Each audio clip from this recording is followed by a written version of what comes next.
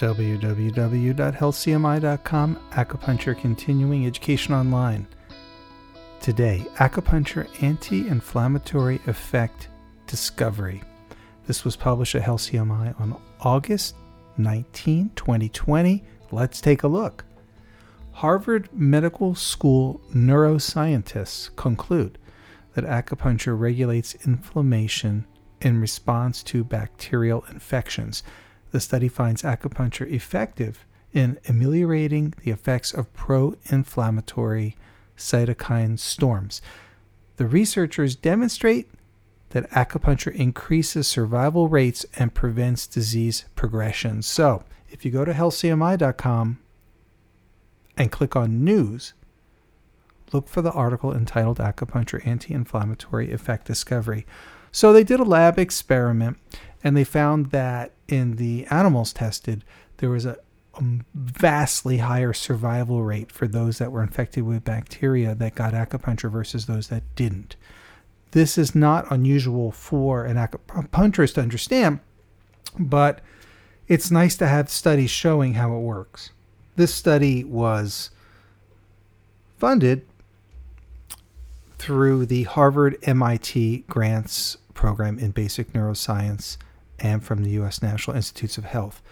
So what they did at Harvard Medical School was basically test how does acupuncture work and what results can be expected. And they got right into the biochemical pathways, what neuropeptides were affected, what cells were affected by acupuncture. And they found indeed that acupuncture is very specific to different types of electroacupuncture stimulation, or different points behave differently and have different effects on infections. So we know that for bacteria. Naturally, we want to also have more testing done. So we want to see what pathways are affected in the antiviral pathways that acupuncture can activate. So this detail is quite wonkish. You can look at what dopamine receptors are activated by what acupuncture points, and you really get kind of deep into the anti-inflammatory aspects of Chinese medicine. So this research team was from the Dana-Farber Cancer Institute, Department of Neurobiology at Harvard Medical School, and also other people, including people from the Department of Neuroscience at Baylor College of Medicine in Houston, Texas, and the McNair Medical Institute in Houston, Texas. So a lot of great minds going to work here. I invite people to come and take a look. Now, why is this important? Well, in Chinese medicine, we've known for a heck of a long time that acupuncture can bring fevers down and help people recover. But what we needed was North American-based research. And why? Because if we're going to have acupuncture covered by insurance or by Medicare, Medicaid, whatever system in Canada, Mexico, we do need the local research to show it. Because why? Yeah, the research has been done in Great Britain and Australia. It's been done in Taiwan, of course, and Japan. Incredible research, China. But without local institutions showing how acupuncture works, it really doesn't make headway into the system itself. So basically, this will increase access to care by having a more basic understanding of the neuroscience behind acupuncture and how these cytokines affect genes and target cells. So I hope you really enjoy this article. It's nice to have this come out of Harvard's neuroscientists to really give people a feeling of what they can expect and why. I would like to see some other points tested. Now, they tested, for example, stomach 25 and stomach 36. But most acupuncturists know if you think that works, try DO14, governing vessel 14.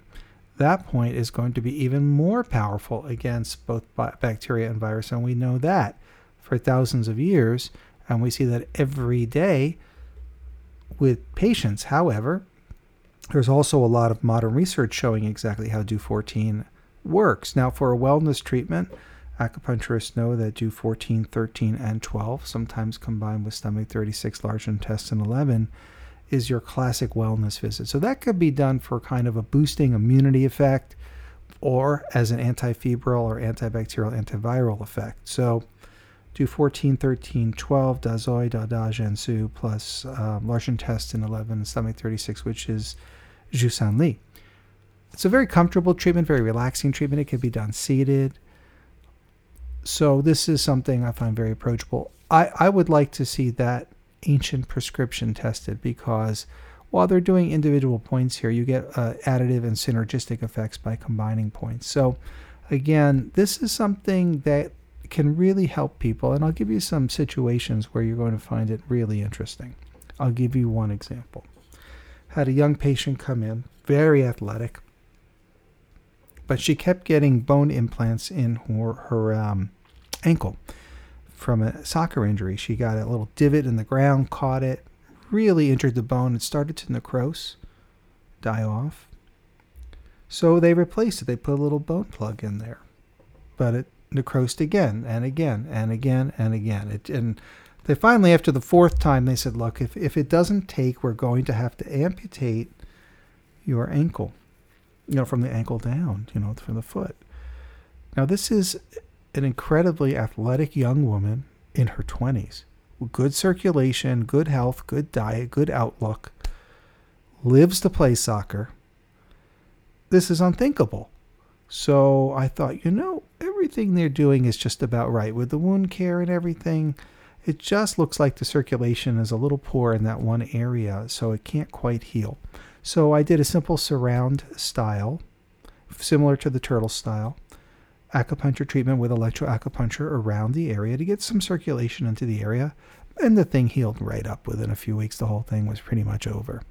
Same thing for a young man, also very young, not even 30 years old, from his elbow down, and the elbow was actually kind of oozing infected material for a year and a half, and they finally said, that's it, I'm going to amputate you from the upper arm down. Again, very healthy. And I said, he doesn't have diabetes. He's very healthy. He had a wound. It's not healing. So what? I think we need just a little electroacupuncture in the local area. We did a little treatment there, and of course it worked. He was lucky because my neighbor was a relative of his. And she said, you got to go see Anna before you have this arm cut off. In other words, there was no medical reason why it shouldn't heal. Now, what happens is areas of diminished blood flow sometimes can't get nutrients to heal. Sometimes there can also be a pro-inflammatory effect that cannot be controlled due to diminished blood flow to an area. So the acupuncture simply enhances it. Those are great examples. Probably the more common example, though, is the worst case scenario. I had a patient come in his mid-60s, suffered his whole life of sciatica and pain, had a hip replacement to really try to help with that. He has diabetes. This is already extremely problematic. Any surgery on a diabetic is not a good idea in general. We want to avoid that as much as possible because they tend not to heal well. So this is already, worst case scenario, out of shape, potentially poor diet, lifelong disability. You have to understand the situation where he really wasn't very ambulant his whole life because of the problems he's had for many, many years. So had 2 or even 3 full hip replacements, fail. And he was getting antibiotics, and he had all these surgeries to try to make them work and get rid of the infection and all of this stuff. And they basically said, yeah, we're going to have to amputate the leg. So, and this, I first of all, on a personal level, this was the sweetest, nicest person you could ever hope to walk into your office. Just a kind, gentle spirit. And there was no way I was going to let this happen to him. That was my attitude. We just have to win this battle. And I knew what I was up against given his medical history. So I was just hoping, and I said, look, we have a shot at this. So we did the electroacupuncture around that area. Gallbladder 30, gallbladder 29, Usher points around the greater trochanter, etc., the femur area. And it worked. It took a while, and we did some follow-up care. I wasn't taking any chances with that patient. We did quite a few treatments within a 2 or 3 month period. And then we did some monthly follow-ups for a while, just in case. And it worked. The theory was the antibiotics are effective, but they're not getting to the areas they need to get to. Let's stimulate local microblood circulation in the local area where it needs to get to with acupuncture, and that's what I did. That way the blood circulation will be there. That way the patient will heal. So we say that the qi leads the blood, meaning you stimulate the area and that brings the microcirculation of blood into the area. So qi is not some mystical concept necessarily. Yeah, qi is mystical in the sense that you walk in a room and you say the qi is good because it feels good. Yeah, sure. But is that so mystical? It's not damp, it's not dark, it's well lit. Things are laid out nicely, it's not cluttered. You say that qi is good. So there really are details even in the feng shui of things. Same thing in the body. There are different kinds of qi. We say spleen and stomach qi, but that's metabolism.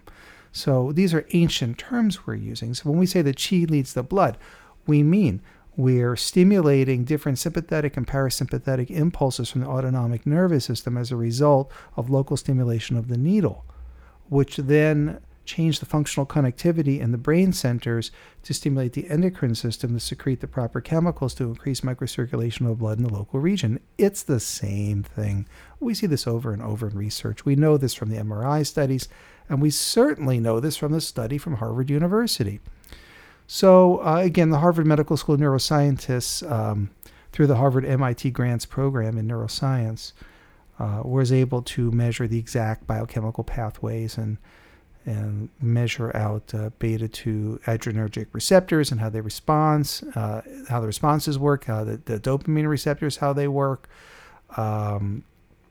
So they really got kind of deep into it and took a lot of the mystery out of it. So it's great to have some local research. And I wanted to share some local vignettes with you of how things work. We also see this with people with chronic viral disorders.